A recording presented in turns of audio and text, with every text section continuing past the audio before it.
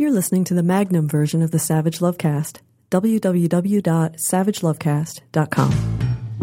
If you're stuck in a relationship quandary, or if you're looking for sexual harmony, well, there's nothing you can't ask on the Savage Lovecast. I blame Lin-Manuel Miranda. I mean, I don't, not really, but I do, kinda. Miranda hosted Saturday Night Live on October 8th, 2016, a month before the 2016 election. He does a rap about hosting SNL to the tune of Not Throwing Away My Shot from Hamilton as his opening monologue, and he walks off the set, and the cameras follow him backstage, and he's killing it. It is an amazing performance. Look it up on YouTube if you haven't seen it. And pay particular attention, about halfway through, Miranda turns down a hallway at 30 Rock, and there's this line of framed photos of recent SNL hosts, Miley Cyrus, Amy Schumer, Tracy Morgan, and then Donald Trump. And that's when it happened. That's when Lin-Manuel Miranda jinxed us. And yes, I'm right in my element. Who knew that Hamilton would be so topically relevant? The way these grandstanding candidates be talking, they're just a tweet away from facing off and we-hawking. They keep brawling, DNR and C keep falling. I like it better when it's Kate McKinnon v. Baldwin. Yeah, and so we thicken the plot, stirring the pot. Tonight I'm finally earning my spot on this wall in this hall, and I'm getting a piece of it like Miley, Schumer, Tracy Morgan, and this piece.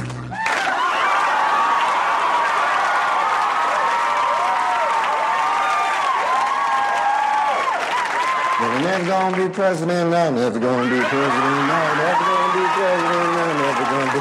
And I am not throwing away my shot. I am not throwing away my... Never gonna be what now, was it? In fairness to Miranda, who I do not actually blame for the election of Donald J. Trump, we all thought Trump was gonna lose the night Miranda hosted SNL, because the Access Hollywood tape had been made public the day before. I think we're all familiar enough with the Access Hollywood tape that we don't need to play a clip, do we? No? Good. After the Access Hollywood tape came out, Republicans were then, at that time, talking about dropping Donald Trump from the GOP ticket because a man who had been accused of sexual assault by more than a dozen women at that point and who had been caught on tape admitting to sexually assaulting women in exactly the way more than a dozen women at that point had accused him of sexually assaulting them, that man couldn't possibly win a presidential election, right?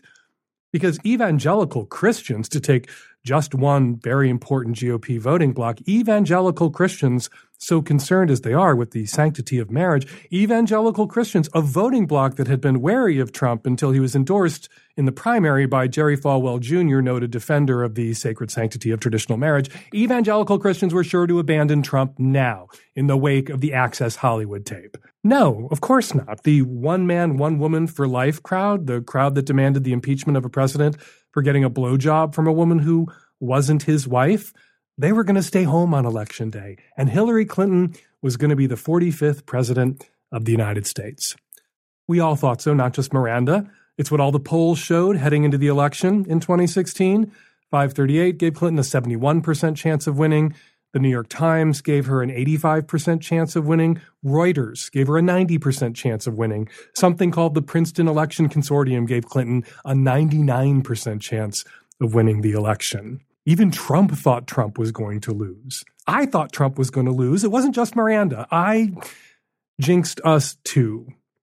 I don't know why the Lovecast comes out on Tuesday mornings. I think Nancy, who's been the show's producer since the very first episode, which was recorded on wax cylinders and delivered to people's homes by street urchins, I think it was Nancy who picked Tuesdays. Because why not Tuesday? It's a fine day of the week. But coming out on Tuesdays has meant that I record intros for shows on election days, which are on Tuesdays, like Election Day 2016, like Election Day today. I record these intros before we know who won.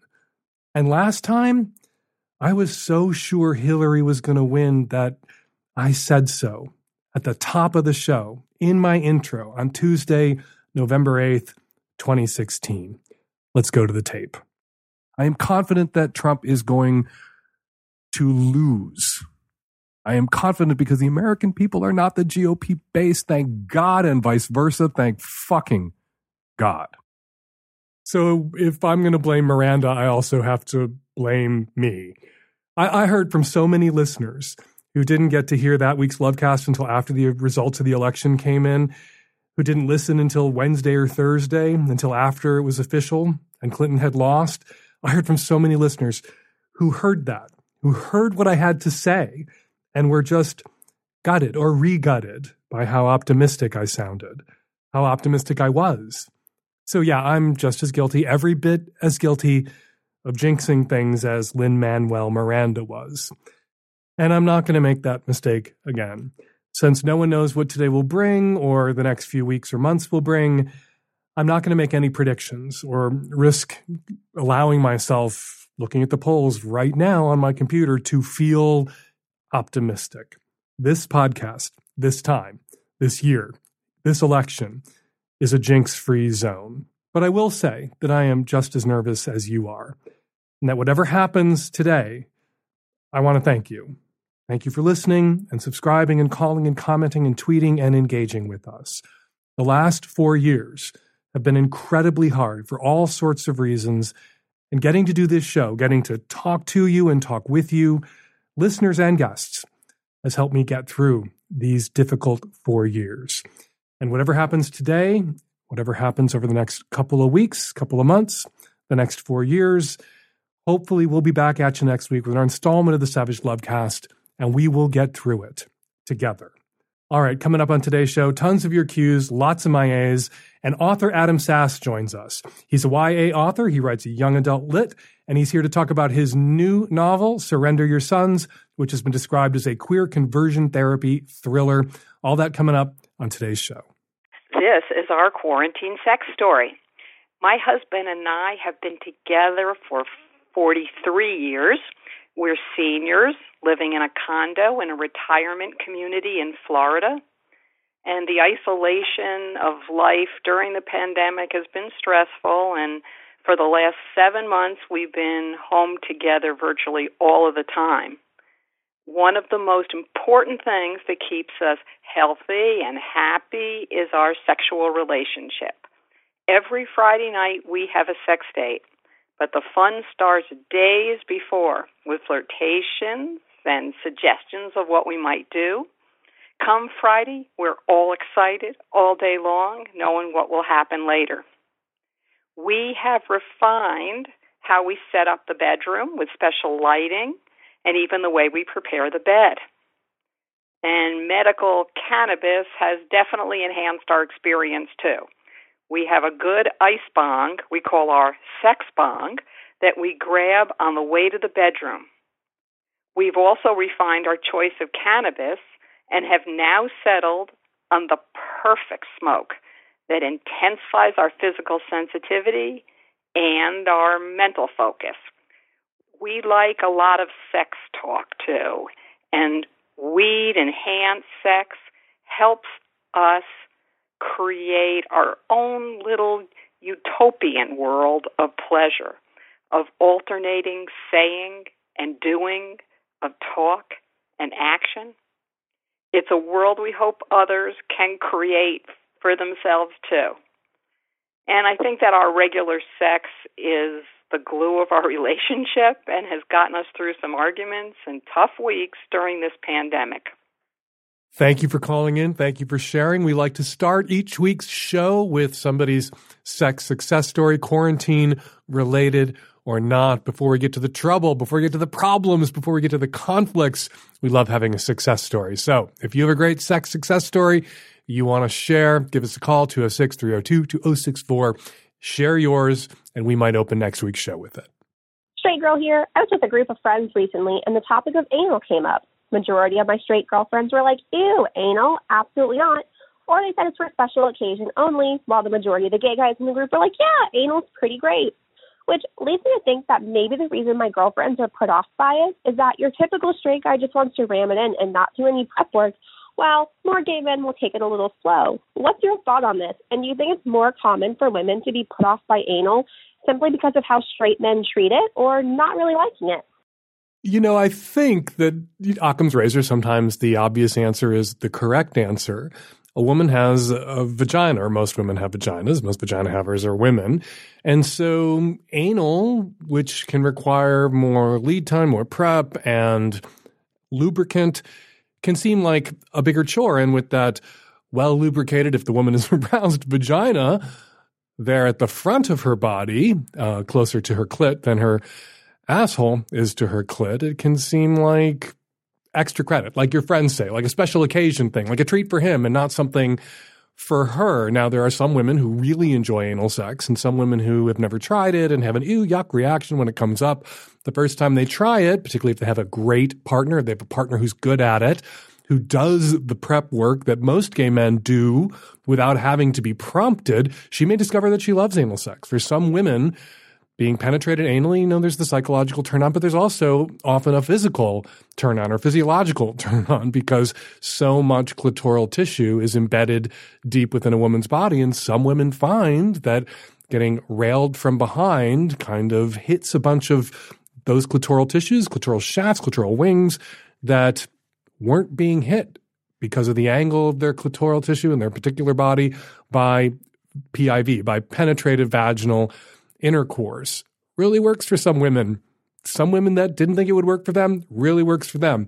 It does help to, the first time you have anal sex or every time you have anal sex, to have it with somebody who is going to take it slow and open you up and who understands. And some straight guys' expectations around anal are shaped by porn, where a lot of the foreplay and prep work is edited out, or shaped by expectations of what vaginal intercourse is like. If all the penetrative sex a guy has ever had has been vaginal, well, it's easier, not always, but usually easier to slide a dick into a vagina, an aroused, lubricated vagina, than to slide a dick into an asshole. It takes more time to open up an asshole.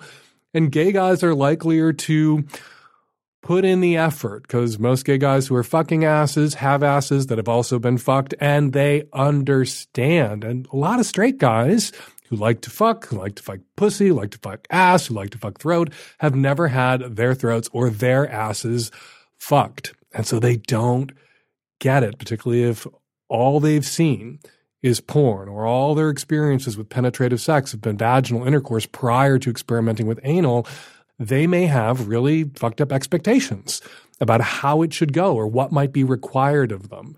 But if you have a large friend circle and there's a lot of gay guys in your friend circle and you're thinking about doing anal with your boyfriend, couldn't hurt to send him out to have a couple of drinks with your gay friends about how to do anal foreplay, which often includes, in gay land, a lot of analingus, a lot of rimming, a lot of eating ass. Something about having your ass licked really helps you relax, really gets your ass ready for some dude to slide his dick up in it.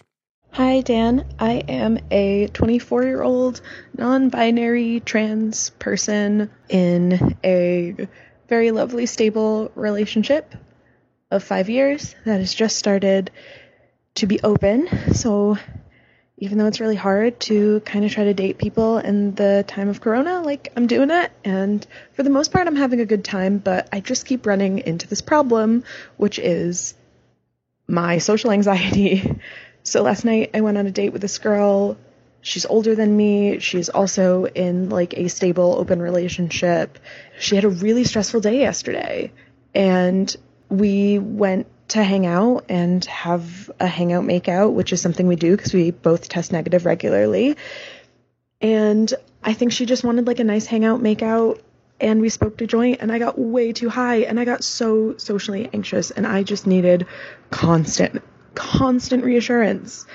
Even when I'm not high, I kind of need constant reassurance for my social anxiety. And this is such an issue, not just with her, but with other people in my life in general. And I don't know what to do about this social anxiety and my constant need for reassurance. I'm so embarrassed about last night. I'm just so embarrassed about last night. I just want to crawl under my bed and never come out. Help. You're so self-conscious about your constant need for reassurance that you're calling me and asking me to offer you some reassurance about your constant need for reassurance, and to reassure you that things didn't go as badly last night with the woman that you're dating as you think they did. And I'm pretty sure they didn't go that badly. But backing up to the social anxiety and the constant need for reassurance, you should speak to a therapist. You should speak to a psychologist. If you really do have crippling social anxiety, there are meds that may help you. Some of those meds have side effects, including libido tanking side effects. Maybe you've contemplated the meds or already used the meds and decided to go off the meds because the side effects were too great. And I support that if you went off them. All that means is there's this thing you know about yourself. Sometimes you require a little too much reassurance from the people you interact with socially or sexually, and that can be a burden to them. And you just need to put that out there on the table. You just need to say to someone, I have this tic. Like, I constantly apologize to people. I'm always saying, I'm sorry. And then people tell me to stop saying, I'm sorry. And my response is, oh, I'm sorry. I'm sorry so much.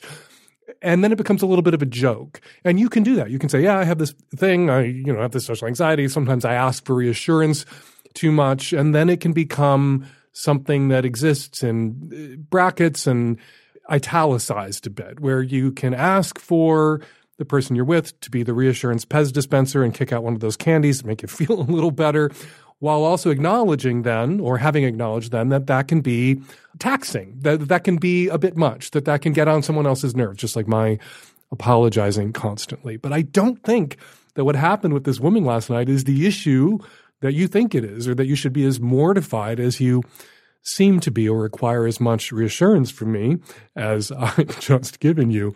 You smoked a joint. You got a little too high when you smoked that joint. That happens to a lot. That happens all the time to people. That happens to people who don't need constant reassurance. Sometimes you get a little too high and it derails the evening and you become self-conscious or paranoid. You start acting weird, and then it's time to turn on Emily in Paris or some garbage on Netflix and take the focus off you and just point it at the television set. Call this woman that you had this date with and just tell her, don't apologize. This is the thing that happened. Say, oh God, or you can't apologize. If it were me, I would say, I would start with, I'm sorry. I got a little too high last night and it kind of ruined the evening and I was a big weirdo. Next time I'll take one puff instead of two, or have one edible instead of four. Lesson learned. And then stop worrying about it. And if you can't stop worrying about it, get some help. Find somebody to talk with about it. Find a professional who can help you with your social anxiety. Hi, Dan Savage and the Tech Savvy At-Risk Youth. I'm a 21-year-old bisexual woman, and I had a question regarding fetishes and religion. I've been in a happy sexual and emotional relationship with my boyfriend for about 3 years now, and he's Christian. I'm agnostic. I'm mostly Buddhist, Wicca, Druidism, around that realm. And my boyfriend has been really good about being accepting. He's accepting to a fault. He just sort of has that mentality of, well, as long as it doesn't hurt anybody, I don't really care. And I don't know, just maybe don't talk about it around my parents and my family. But yeah, and when it comes to our sex life, I'm usually the one who brings up fetishes and just any sexual adventures to the bedroom that I want to try out.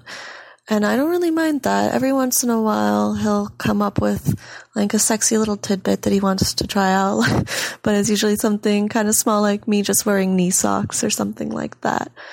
And recently, to my surprise, he finally came forth about a fetish that he had, which I was super excited about. And it turned out that he wanted me to dress up as a sexy witch and kind of role play it and everything and put a spell on him and all that. But I was really excited at first and everything. But then I just kind of thought about it and just thought about the aspect of him fetishizing what I believe in and maybe not taking it seriously. But I'm not sure if I'm looking into it too much and I'm just overanalyzing the situation. So this is where your advice would definitely help me out. I would love to try this out without having the anxiety of just feeling like he's downgrading what I believe in. And if he's not, I would love to put on a cute little witch hat and jump on his broomstick. You've already established that your boyfriend respects you and respects your belief. That you telling him that you practice the Wiccan faith, or that you identify as slightly witchy or a witch, may have awakened in him this interest, and you've wanted him to get more kinky and get more adventurous in witchy archetypes, in, witches in our shared cultural imagination, in Halloween witches. It might have put it into his head. But so long as you can have a conversation with him where it's clear that archetype and who you are and what Wicca means to you and your practice of Wiccan faith are very different, I don't see why you couldn't enjoy this. You aren't dressing up as a Wiccan priestess. You're dressing up as this kind of Halloween-y, pop culture-y, the witches with Bette Midler idea of what a witch is.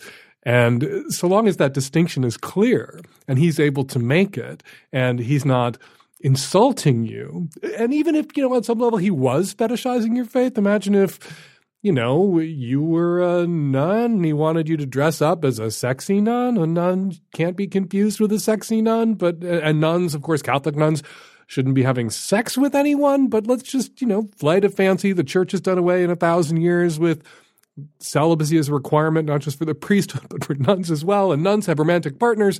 I think, a sex-positive nun in that sex-positive future with a sex-positive Catholic church, which is really hard to imagine, would be able to make a distinction between a nun, the nun that she is and her faith, and that idea of a sexy nun, a fetish nun, a nun in a rubber habit, as opposed to a nun in her regular uniform, whatever it might be 1,000 years from now when the church drops the celibacy requirement for priests and nuns. This is a long and circuitous route to me saying, you want to do this? Go ahead and fucking do it. Put on the little witch hat. It was just Halloween. Maybe you have one laying around and, like you said, jump on that boy's broomstick. Hi, Dan Savage. I'm a 27-year-old cis woman who has a question for you about my sexuality on National Coming Out Day. I've never had a crush on a person. I've never seen a person and thought, oh my God, I want to fuck you. Or like, oh my gosh, you're really cute. I want to ask you out on a date. Or I hope you ask me out on a date. Or like had a celebrity crush or anything like that per se. So that makes me think maybe I'm asexual, but I love having sex. I have like a super positive sexual relationship with myself, and I have sexual relationships with other people that I super like, and like I get super turned on, and I can't imagine my life without sex, and like I would never, ever, ever, ever want to just like stop having sex. So that makes me think maybe I'm not asexual. But yeah, I just don't feel like I'm really attracted to physical features of people. Like I've always felt like I was missing something when like friends and things will be like, oh, isn't this person hot? Isn't this person hot? And I'm just kind of like, I don't know. Like the things that turn me on about other people that make me like want to have sex with them again and again are like feelings they can give me and like pleasure they can bring my body, and like the feelings I get from giving them pleasure and making them feel certain ways. And like I'm very kinky, and like most of my sexual relationships have to involve some kind of like dom sub thing. I don't know if I can be asexual but also like fucking love having sex and fucking. Like that just seems not really right. So maybe this is just like normal to not be attracted to physical things on people, and I'm just bi, or maybe I'm straight, or maybe I'm a lesbian. I've never actually had a in-person sexual experience with a woman, so sometimes I'm like, oh well, maybe I'm a closeted lesbian, but that really doesn't feel right. Sometimes I feel like this is like a trauma response, that I can't like have physical attraction to people. Yeah, I heard another call where someone was asking you about your sexuality, and you were like, what kind of porn you watch? Well, my favorite kind of porn is audio porn, because I love listening to people like tell me how they're going to make me feel and stuff. And so it's really more about the feelings and stuff for me rather than like physical appearance things. So yeah, I really don't know. If you think you know what kind of sexuality I am, I'd love to know. I think you have a very clear understanding of your sexuality. And I agree. I don't think, nor do you, I don't think you're asexual. You enjoy sex very much. It's just you're not attracted to body parts. This is a word for, a foot fetishist or someone who's attracted to collarbones or, some non-normative body part that people are attracted to. It's called partialism. They're attracted to a particular part of someone's body and not a part that most people are attracted to, and therefore we don't regard, being into asses or tits as, a kink or partialism. But in a sense, there's no part of the body that attracts you. No normative part of the body, no body part that attracts most other people, or facial symmetry or anything else that typically attracts people. What you're attracted to, what turns you on, is a dynamic. And you're able to enjoy that dynamic, that dom-sub dynamic, with someone, really irrespective of their physical appearance, because it's that drama, that erotic play, that tension that arouses you. And you've mostly explored this with men. You've had these dom-sub dynamics with men, and it really turns you on. And instead of regarding this as a problem, that you're not like other people, and each of us in some particular way isn't like other people. We are all in some way freaks. Unlike other people, it's not about physical appearance. That what draws you to someone is not physical appearance. It's this interpersonal dynamic. It's this power play. That's what arouses you. And maybe you would enjoy it with women, since you're not hung up on physical appearance, body types, faces. Maybe these kinds of power plays with women would work for you as well. Something you could explore. That's how you would get an answer to that question. Or maybe you are heterosexual, mostly attracted to men, but attracted to this dynamic. Listening to your call kind of reminds me of some people I've met on the kink scene, some guys who are very into bondage who didn't understand themselves as gay at first because they were into the bondage, and it was mostly guys that they could get to do these sorts of very elaborate bondage games with them. And they only later came to understand themselves as gay, or to identify as gay, because most of their sexual interactions were with other men. But it was this dynamic about power and control, and that's what turned them on. And in a sense, the gender of their partners was irrelevant. But because they mostly played with other guys, they came to identify as gay and partner with males. Maybe that's what you're about. Maybe it's about availability, that you're a woman, you attract mostly male attention, and you've been able to turn some of that male attention into the kind of erotic power play that works for you, that kicks your pussy into gear, that turns you on. Maybe that would work with women too. Maybe not. Again, one way to find out. But rather than regard yourself as broken somehow, think of this as your superpower. That there are lots of people out there who are into dom-sub sex, lots of people out there who are into power play, and you're able to enjoy all of them. Any of them that are competent at it, any of them whose ideas about power play or interests in power play are compatible with your own, you can be intimate with. You don't have to filter them first on looks and then on interests. You just have to establish mutual interests, and then you're going to have a lot more partners available to you potentially for this kind of play. So stop pathologizing yourself. You just have a different kind of sexuality. Your sexuality is expressed in a different way, and that's okay. And you are not broken. In fact, I think you have a gift. You have a superpower. Hey, Dan. I'm a straight, almost 40-year-old calling from Canada with a question. My boyfriend's mom recently asked me if she could give my boyfriend and I a baby blanket. He did not know she was asking me this.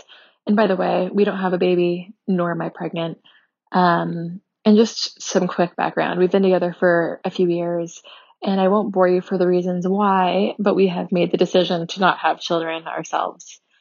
And so here I am, with his mom asking for us to have a baby blanket. Now, additional context that's probably important is that these blankets were made by his now deceased grandmother. So there was a series of them that were made, and each of the grandkids, because he's not the only child, already have one. But now that I suppose, I don't know what's triggered this, she really wants to give us one. And so where I am right now is I'm trying to figure out how I can respond and say no, thank you, without offending her, because I think this is something that's important to her. And, turning 40 isn't necessarily something that's been concerning to me, but I feel a little bit like this is wildly insensitive. Like, for all she knows, we could have been trying and then landed on a decision to not have kids. And that sort of, having a blanket for his unborn, non-existent child around could be a little bit triggering or just weird, maybe. Anyways, I'm really hoping you can help. He's mortified. I don't really know if I want him to handle it or if I should talk to her. But she did follow up this morning with a text and photos of all the options that I have to choose from. So I kind of feel like there's only so long I can avoid this for. Dan, do you have any suggestions? Just take the stupid blanket.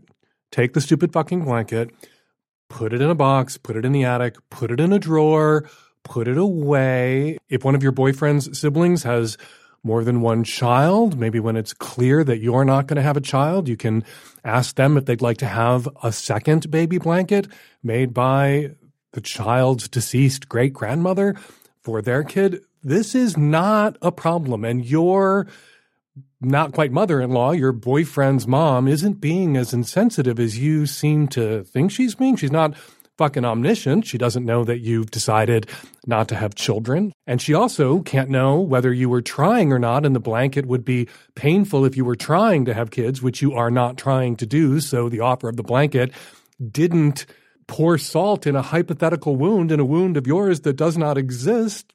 Maybe she should have thought that through, but she didn't. And Yahtzee, in the end, it isn't an issue. She didn't salt a wound that doesn't exist on your psyche. And I don't understand why you're making this into such a problem. Take the fucking blanket. If you like the fucking blanket and you're not going to have kids, have a pillowcase made out of it. Have it sewn into a larger bedspread that the two of you can use, or offer it to, again, one of your boyfriend's siblings who has more than one child.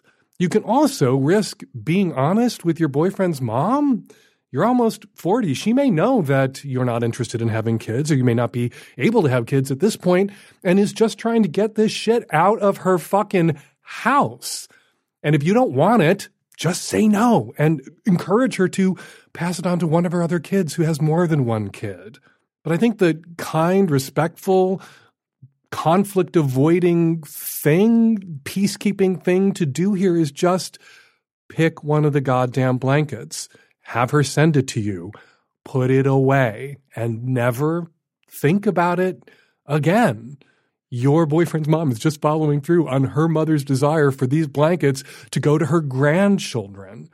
It's not a pressure campaign for you to have a kid, and it's not an insult. And again, it's not salt in a wound that doesn't exist. Just take the fucking blanket. Hey, Dan. I'm a 22-year-old bisexual female on the Gulf Coast. I have a question about kissing. I've kissed a few people, we all have. None of them have ever told me I'm bad at kissing, really, but I feel like I am. My ex, I kissed him, and one of the first things he said was, "Oh, we can, get you better at that." And I don't know if he was just an ass or if I'm really actually bad at kissing. I've since broken up with my ex, and last night I had a date with this guy. I kissed him, and I felt like, God, he was so much a better kisser than me. He said he had a good time when I asked him, but I feel like I could have done more. My main issue is when I kiss, I feel like I don't use enough tongue. That's what my ex told me. He was like, you could use more tongue, you could be more aggressive. And I quote unquote French kiss, open mouth kiss, I make out with people. I just feel like I can't put enough tongue in. My tongue isn't long enough. I have a really small mouth, and I'm very happy for the other person to stick their tongue down my throat. That's not an issue at all. I'm worried about reciprocating. So your ex-boyfriend, he said something shitty to you. He criticized how you kiss in a not very constructive way. He didn't give you a lot of actionable feedback. He just said you were bad at it, and you've internalized this, and now you have a full-blown insecurity about whether or not you're a good kisser, and you're worried about a couple of physical limitations, having a short tongue and a small mouth that you can't really do anything about. So someone who wants a great big, enormous Carly Simon, Julia Roberts mouth and, a tongue that can snake all the way down their throat, if that's what they need to feel like they're being kissed well, you're never going to be able to kiss someone like that, most likely. You're not going to be able to do that for a guy. So what you need to do is find guys who like how you kiss, who like shoving their tongue down your throat and don't necessarily want to have your tongue down their throat. To be bad at something sexual, it's really subjective, and a lot of it depends on that other person's experience. What one person might think is bad sex for someone else might be the best sex that they've ever had. One of the things people complain about is she just laid there. She didn't move. Well, for most people, that's bad sex. For a necrophiliac, that would be amazing sex. So a person's subjective experience of you really does inform whether you're good or bad, not objectively, but good or bad subjectively, good or bad for them. That said, there are some people out there who are bad kissers, who kiss so aggressively they're kind of grinding their teeth or their gums into you, who let their lips go too soft, who don't keep any sort of muscular tension at play in their mouth when they're kissing, and it's a little bit like, I don't know, rubbing your lips against a couple of garden slugs or something. You can ask for some constructive feedback. Often mirroring helps. If someone's kissing you in a particular way and you're enjoying how they are kissing you, you should make an effort to kiss them back in that way, taking into account, of course, your physical limitations. If someone's getting their tongue all the way back into your throat because they have a giant tongue and you aren't able to get your tongue as far into their mouth, well, get your tongue into their mouth about as far as you can without worrying about your inability to get it into their mouths as far as they're able to get their tongues into your mouths, because your tongue is smaller than theirs. And if you're ever worried that your kissing isn't really satisfying someone, or your anything, your blowjob, your cunnilingus, whatever it might be, isn't satisfying someone, ask them playfully and in a sexy way for feedback. Show me how you like to be kissed. Tell me how you want to be kissed. That doesn't have to be, I'm failing at kissing and I want to be picked apart. That can be something sexy and playful. It can be a way that you engage with someone. Learn your way around their body, starting with learning your way around their mouth. But don't put too much weight on what one person told you. This one boyfriend told you were bad at it. Maybe he was just an asshole who wanted you to feel insecure and self-conscious. Maybe he was nagging you about kissing to manipulate you sexually, and not just around kissing, but around other things as well, and you're well rid of him. And rather than allowing this to be an insecurity that eats at you all your life, you could just shrug it off. And absent a lot of other feedback from other dudes about how bad you are at this, or other women about how bad you are at this, I wouldn't put too much stock in what one shitty person, most likely a shitty person, I assume he's your ex for a reason, had to say about how you kiss or anything else. We're going to take a quick break from your calls to speak with Adam Sass. He is the author of the new YA thriller, Surrender Your Sons, which was just released to multiple starred literary reviews. Hey, Adam, how are you? I am fantastic, Dan. I am, as they say, a longtime listener. I think I've been listening to this as long as you've been doing the podcast. So this is like a real treat and a trip. Well, thank you. I follow you on Twitter, and I very much enjoy your observations about politics. And I enjoyed following you while you were talking about working on this book, which is not a novel about conversion therapy, which is the practice of trying to turn queer kids into straight kids, but as you've described it, Mission Impossible, but with queer kids. Mystery thriller set in a conversion therapy camp. Tell us about Surrender Your Sons. Yeah, I mean, I couldn't have said it better myself. This is, it's an escape thriller. It's basically, it's a prison escape story, but with queer kids. They are all at a mysterious island conversion therapy camp, and they are teaming up together to escape the island and take down this camp. Now, conversion therapy camps, they are actually a thing, and there are some of them on small islands in the Caribbean and in other places. So you're not making this up, this setting up. I sure am not. No, this was actually, the setting of this was inspired by a documentary called Kidnapped for Christ, which they aired on Showtime about 5 years ago. And it was a real place in Dominican Republic that was basically on an island. It's been referred to as a dumping ground for wealthy evangelical parents. Yeah, if only they dumped wealthy evangelical parents there, but it was wealthy evangelical parents dumping their queer kids in this camp. Exactly. I mean, that'll be the sequel. But this is, and unfortunately, it's one of those strange but true events. Conversion therapy can really happen anywhere. A big dramatic camp like this, a facility somewhere as bland as strip mall offices, and churches. Something just happen in your own home. Churches right down the street. I think most queer kids who have some experience with conversion therapy weren't kidnapped as your protagonist Connor is and hustled onto an airplane and flown out of the country. They were just sent down the street or driven to their suburban megachurch by their parents and coerced or bullied into sitting there listening to someone spout horseshit about who they were, as often to great personal and psychological and spiritual harm. Yeah, it's one of those things where in researching the book, I've been talking to a lot of survivors, and one of them, Garrett Conley, who's well known for writing his memoir Boy Erased, which I think most people kind of know conversion therapy from recently. And that was something that was a big part of his conversion therapy experience, is that it doesn't matter if you're in it for a day or a few weeks or whatever. It's something where, conversion therapy really is kind of lifelong if you are with somebody, a parent, local church pastor, friends, whoever is trying to get you to forcibly change your identity or orientation.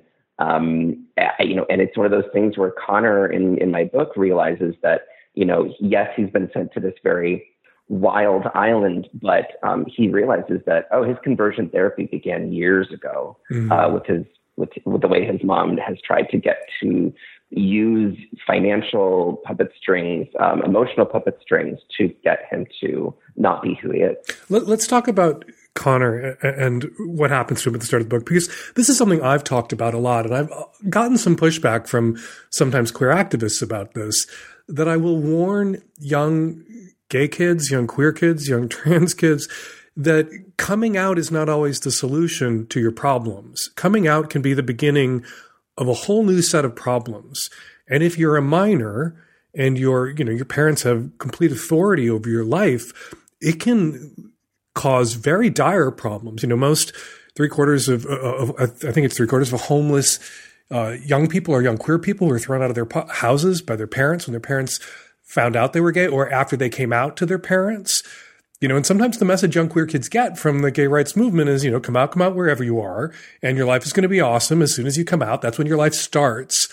And we're not there to help pick up the pieces. We don't have the resources or even the access to a lot of kids who come out and face, as Connor does in the book, a kind of disastrous situation with the family after he comes out to them. It's not what he expects, is it? Yeah, no, it's not at all. And it's one of those things where it's kind of the central crisis of what he's dealing with before the island, before all the danger there. If his core crisis is that he's dating a boy who has had the absolute biggest dream coming out process ever. It was never a thing. And his boyfriend is really coming from this place of like, oh yeah, when you come out, your life begins and everything's happening. And until that point, you're not even alive. You're not even doing anything. So he really pushes Connor out of the closet like way too soon.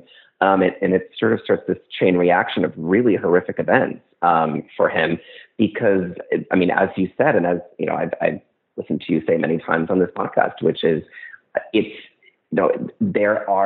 we have to become young queers and adult queers even. It doesn't just stop when you're 18. We're talking about kids being on their families' health insurance until they're 26. There are financial and social puppet strings on queer kids with leverage. Exactly. It's all leverage. And really what Connor has to learn to do is really, and that's kind of why we talked about Mission Impossible a little bit at the beginning. You have to be like kind of a spy in your own home. You're a double agent. You are figuring out what is the safest way to maneuver your way into, do you hide your accounts and lie a little bit to get your college paid for, to get your car paid for?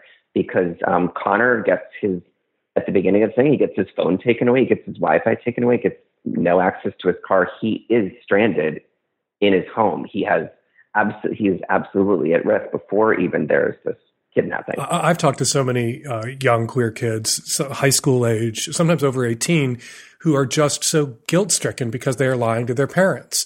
They're dependent on their parents financially. Their parents are paying for college, and their parents have made it clear to them. Some of them tried to come out once, and parents said no, and they went back in the closet. Their parents have made it clear to them that if they tell them the truth about who they are, they will cut them off.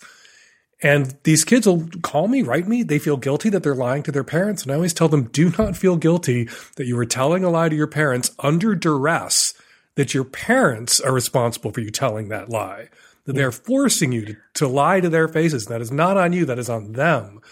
Take the college education, come out to them the day after you land your first job, is my advice. If it's as extreme as that. And it really is. And this is one of the things I really liked about the book. I loved about the book was, as I've said, a kind of best of times, worst of times for young queer kids. There are young queer kids like Connor's boyfriend who've had, the most amazing gilded, coming out. It came out to everything that they, you would hope or expect a family, to give a queer kid when they come out, their love, their acceptance. And there are kids like Connor who come out and it's into a buzzsaw. I mean, it's one of those things, we are in such an interesting time. And that is kind of why I did write the book, because Connor he's very steeped in, gay culture. He knows who he is. He's not like lying to himself, which is a relief. But it's one of those things where he is surrounded by Love, Simon and Glee and Marriage Equality. And, even like, we're at the 10-year mark now of It Gets Better, where it's like well, things are good and things are, great here, but it kind of like, it's one of those things where like every social movement forward, it does kind of create a shadow pocket area where some kids kind of do end up where, and Connor's big thing he fears is like, well, okay, all of this is happening. All of these great things are happening to all of these other queer people, just not to me. What's wrong with me? It's almost like there's a part of it that's worse.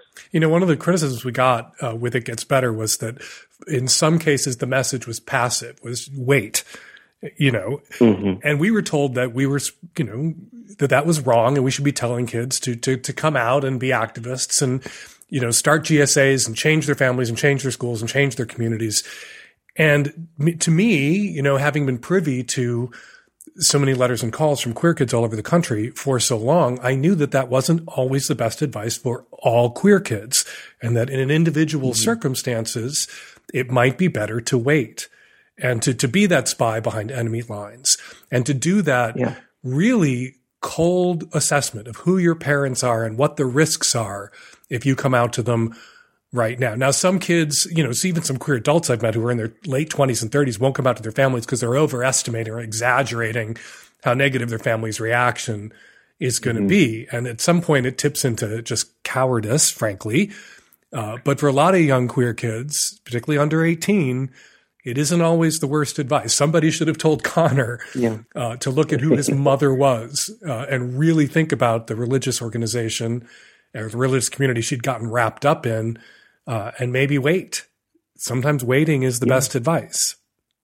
Waiting is the best advice. And it's one of those things where, like, I would say, like, in some cases, cowardice, but in other cases, like, if you're to that age, you've been living in a fear suit for so long, your thinking is completely changed, is completely wrapped around, you're not seeing maybe reality to that point. And I think that's a part of what Surrender Your Sons is also about, is you can kind of be hunted for so long until your thinking just starts to get dangerous and unreal. But one of the things that's so great about it is sometimes being hunted makes you resourceful.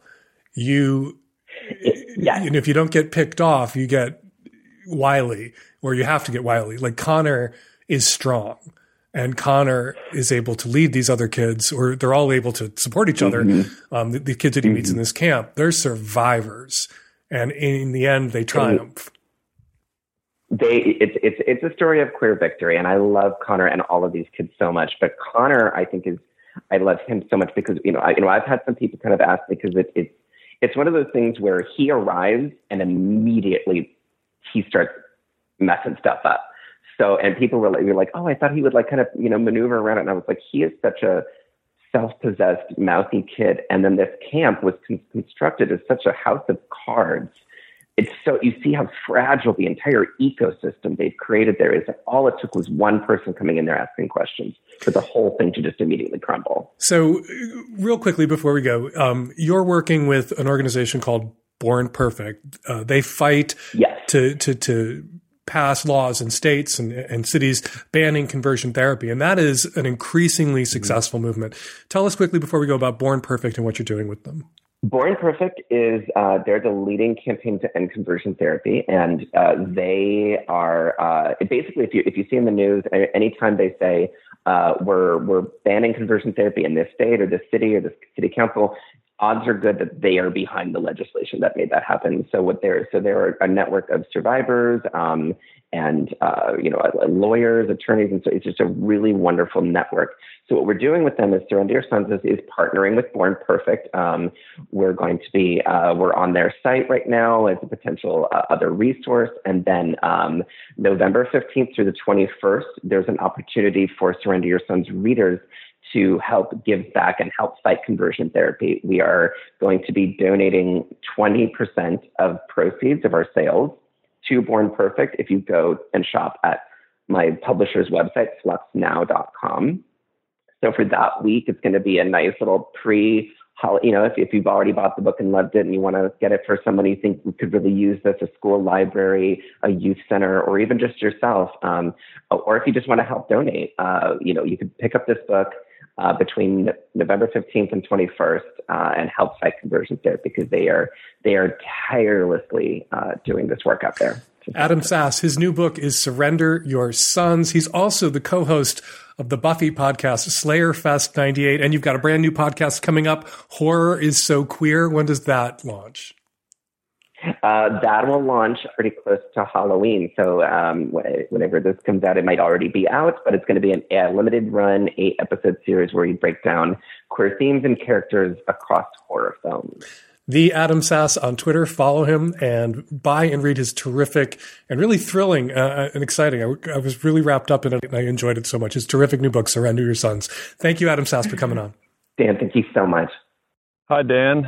I am out on my morning walk debating a very difficult decision, and that is one of my best friends is getting married on the beach on the Eastern Seaboard, and he is having 30 people or so stay in a beach house from all different directions in the country. One from Seattle. Apparently this person from Seattle has been quarantined and been very careful, but also many other guests whom I don't know. Now his fiance is sort of a conservative and her friends, I assume, are too.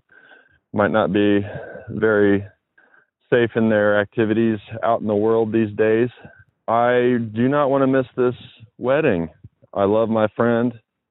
I want to be there and witness it, and it sounds like a great time. And I need you to talk me out of it, I think. I'm just struggling with the decision to say no. Could you offer any advice?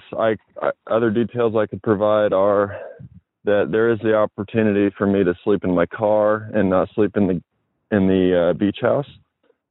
I can do that and take my meals outside. I think much of the activities are going to be outside anyway. It's going to be like a 3 or 4 day event where people are breathing the same air in a beach house, but also having fun outside on the beach. And maybe I can just do that part.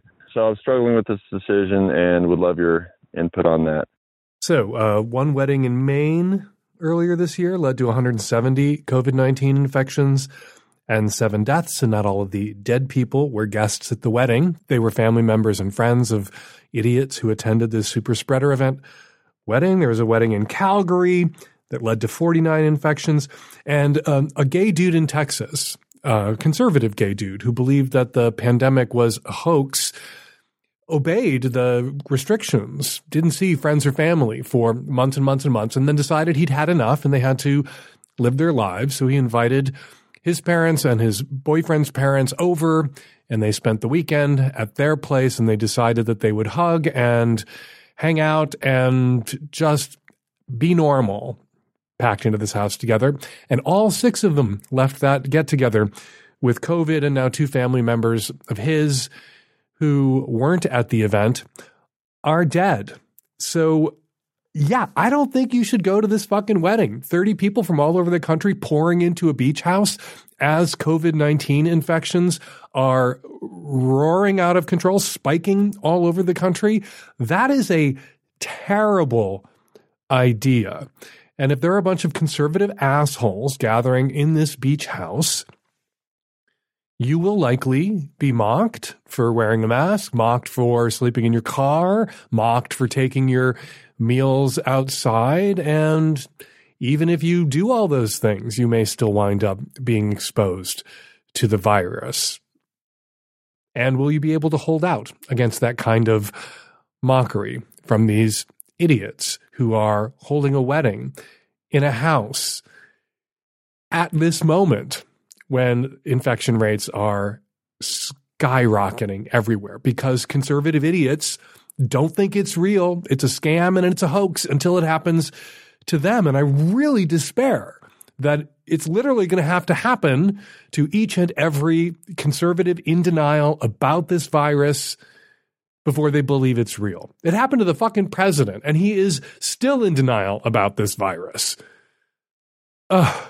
Yeah, you have my permission not to go to this fucking wedding. Send a broken goddamn toaster. You say this guy is one of your best friends or your very best friend, and yet he is putting you in this position where you have to choose between your loyalty to him, your desire to be there for him at this wedding, and your health potentially, your life potentially, the health and lives of your friends and family that you will get back together with maybe, or the people in your pods back where you live after you leave this ill-advised, idiotic wedding. Do not go. Zoom in if you must. Just don't masturbate on Zoom like Jeffrey Toobin did at that New Yorker meeting that got him into all that trouble. Zoom in if you must. Be present. But I would encourage you to revisit your connection to this person, your affection for this person who would so selfishly place you and everyone that you know, that you're in contact with at risk at this moment, and place all the rest of their friends, his friends and his fiance's friends, at risk at this moment by scheduling a wedding, when we have seen again and again and again that these kinds of gatherings, Sweet 16 parties that led to COVID-19 infection outbreaks, weddings that led to COVID-19 infection outbreaks, family reunions that led to COVID-19 outbreaks, are really ill-advised. And if you have friends or family who are stupid enough to throw an event like this at a time like this, you have to be smart enough and strong enough to say no and not go. Hi, Dan, Nancy, and the tech-savvy at-risk youth. I know you love wedding questions, so I was hoping to get your advice on my mother-in-law's wedding. She is a very sweet woman, but she seems to not be taking COVID seriously. Her definition of social distancing is very laid back and seems highly risky. She has gone on several vacations since March involving flying and gathering with people from several different households. She got engaged pre-COVID, but tonight she just sprung on us that she is planning on getting married next summer. She is planning a wedding with roughly 30 to 40 people attending from all over the country. She wants my husband to walk her down the aisle and have me do a reading at the wedding. We live a 9-hour drive away. She knows we are taking COVID very seriously. My husband has a weakened immune system, and we have not been to a grocery store since mid-March. Luckily, we live in a big city that allows us to get our groceries delivered. We have only visited one set of friends since the lockdown began. We saw them for roughly 45 minutes outside with masks over 6 feet away. This wedding feels like an unfair request, given how careful we are about COVID and my husband's health. Given the predictions about this not getting under control until hopefully late 2021, I'm deeply concerned. I don't see a version where COVID numbers get low enough for us to safely attend a gathering like this early in the summer. So my question to you is, do we need to drive 9 hours or fly to attend this wedding because it is his mother?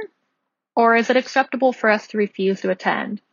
Do we tell her this now, or do we wait until the wedding gets closer when we know more about how we are doing as a country about COVID?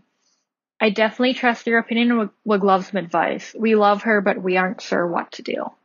Looks like it's going to be a wedding-heavy show. Unlike the previous caller, where the wedding is coming right up, next couple of weeks, this is next June. We're talking 6, 7, 8 months away. So I would, if I were you, if I were in your shoes, I would give your husband's mother-in-law a tentative yes and a qualified yes. Yes, we will come to the wedding. We will get in the car and drive 9 hours and come to your wedding.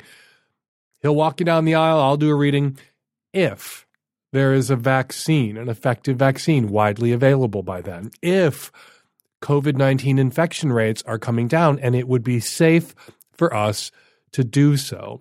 If not, we will not be able to attend your wedding. So, mom, so mother-in-law, if it is really very important to you that we be at your wedding, you might have to postpone it if there isn't a vaccine by then, if COVID-19 infection rates aren't low enough by then for us to safely travel. And I would tell her that the yes is not just tentative and qualified because you have to take your husband's health into consideration. It's tentative and qualified because you don't want to put her in the position of having to live with the guilt of killing her immunocompromised son by him showing up at a wedding and contracting COVID-19 after being so careful at that point for more than a year because he felt obligated to, because he felt manipulated, emotionally manipulated into showing up for his mother despite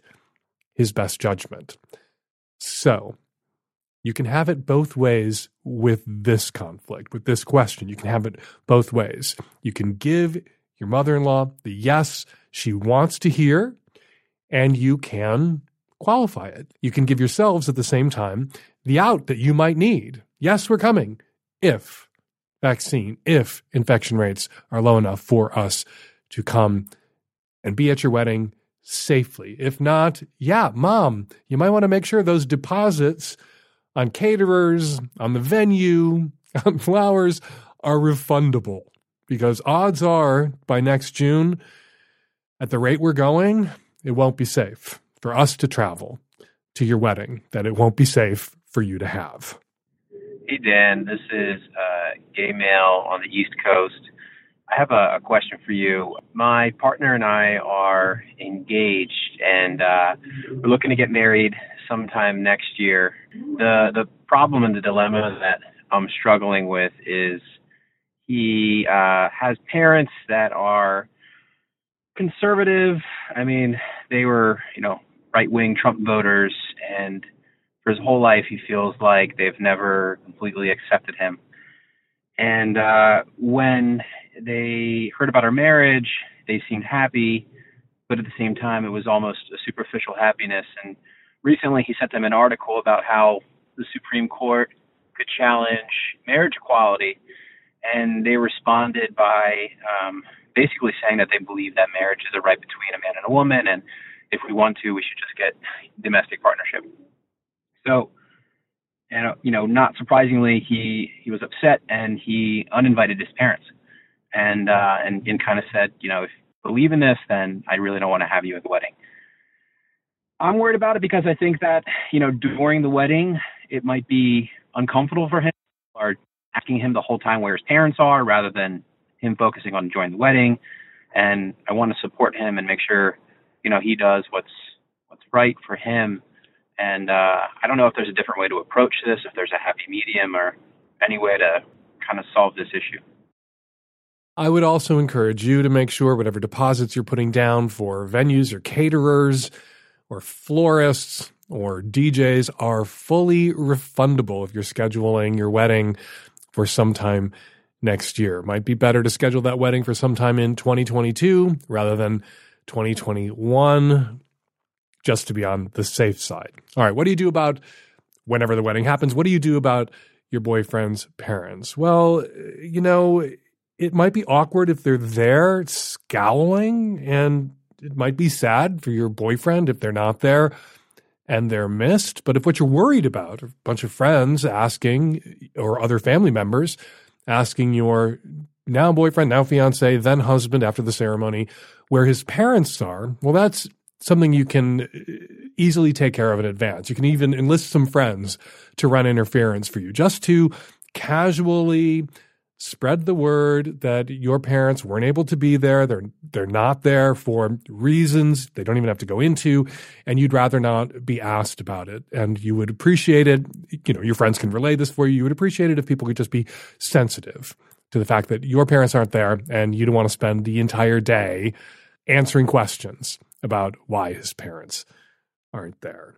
And as for why his parents aren't there, I think your boyfriend has known his parents longer than you've known his parents, and if he doesn't want them at his wedding, you're going to have to respect that. The only thing I would say to your fiancé, if he were my fiancé, is that sometimes people have epiphanies at weddings. Sometimes family members who weren't very supportive of the match, whether it's a same-sex marriage, whether it's an interracial marriage, whatever else it might be that some small-minded, bigoted people will latch onto and disapprove of, putting them in a room full of other people who fully love, support, and embrace this couple can push them in the direction of fully supporting, loving, and embracing this couple.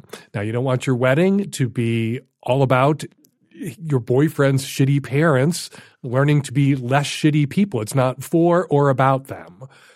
But if them being there and not being fully on board isn't something that's going to ruin the day for you or ruin the day for your fiancé, you might want to think about inviting them, re-extending that invitation, because you never know what might happen at the wedding.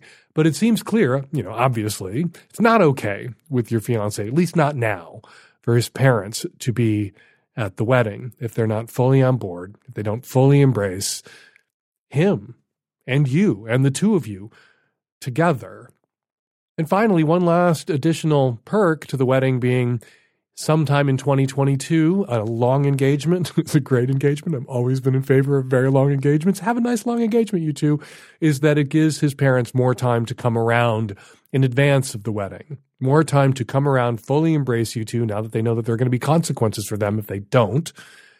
And who knows, maybe by spring of 2022, your boyfriend, your fiancé, your future husband will be able to extend an invitation to his parents that he feels good about. Hey, Dan, Nancy, and the tech-savvy at-risk youth. I am a 30-year-old bi, cisgendered man who's married to a woman and living on the East Coast. I am looking for some advice and a bit of a kick in the ass regarding coming out as bi to my family while in an opposite-sex monogamous relationship. I'm out to our friends, but not to my family, and only to one member of my wife's family. My family is actually very much on the liberal side. Besides maybe one person, I don't think anyone would have any issues with it. I mostly haven't told them because it hasn't really been relevant. I realized my sexuality near the end of college and had a few random hookups with dudes post-college, but soon started dating my now wife and haven't had a relationship with a man or anything.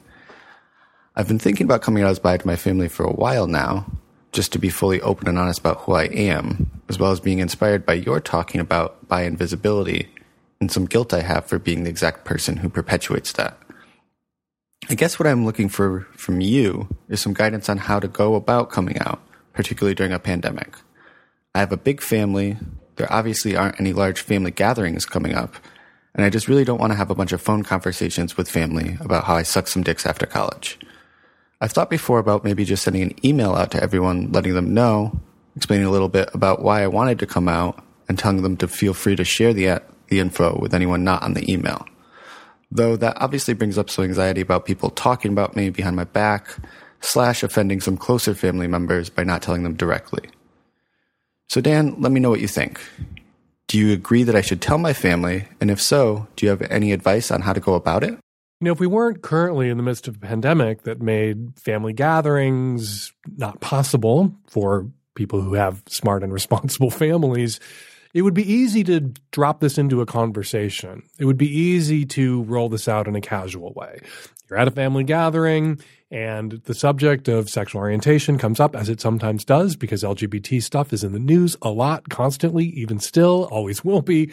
And you could, at that moment, mention, clarify. You could just offer, particularly if somebody, assumed you were straight, like jokingly said, straight guy to straight guy, or said something to you that sort of centered your presumed heterosexuality. You could at that moment clear your throat and go, actually, I'm bisexual, and then rely on word of mouth at that family gathering for the news to spread. And I think that's a perfectly legitimate way for someone to come out, for the coming out to be more of a clarification, letting somebody know that they made an incorrect assumption about you and asserting your true identity or actual sexual orientation in that moment. But when it comes to bisexuality, I do think it's important for people who've been presumed to be straight or gay, a bisexual person who's in an opposite sex relationship or a same sex relationship, to be proactively out about being bi.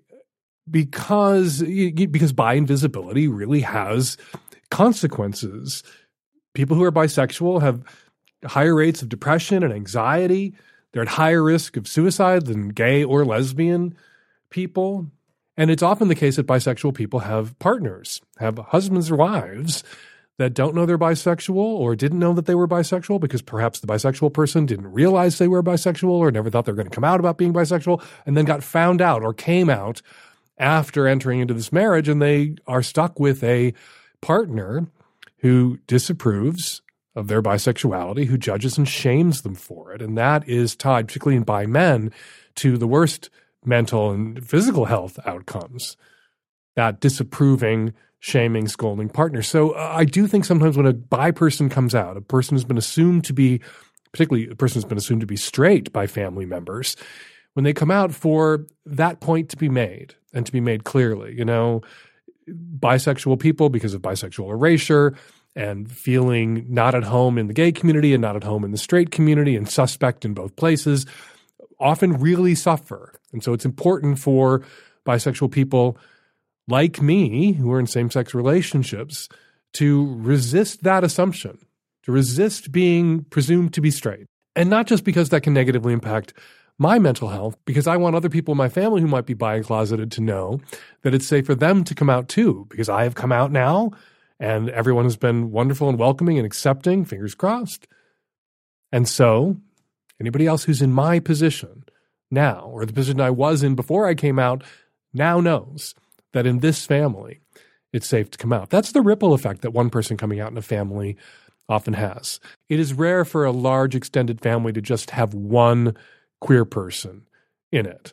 If you are closeted and queer and no one else in your family is out, odds are good that if you come out, you will be doing a solid for somebody else in your family, in your extended family, who is queer and closeted themselves.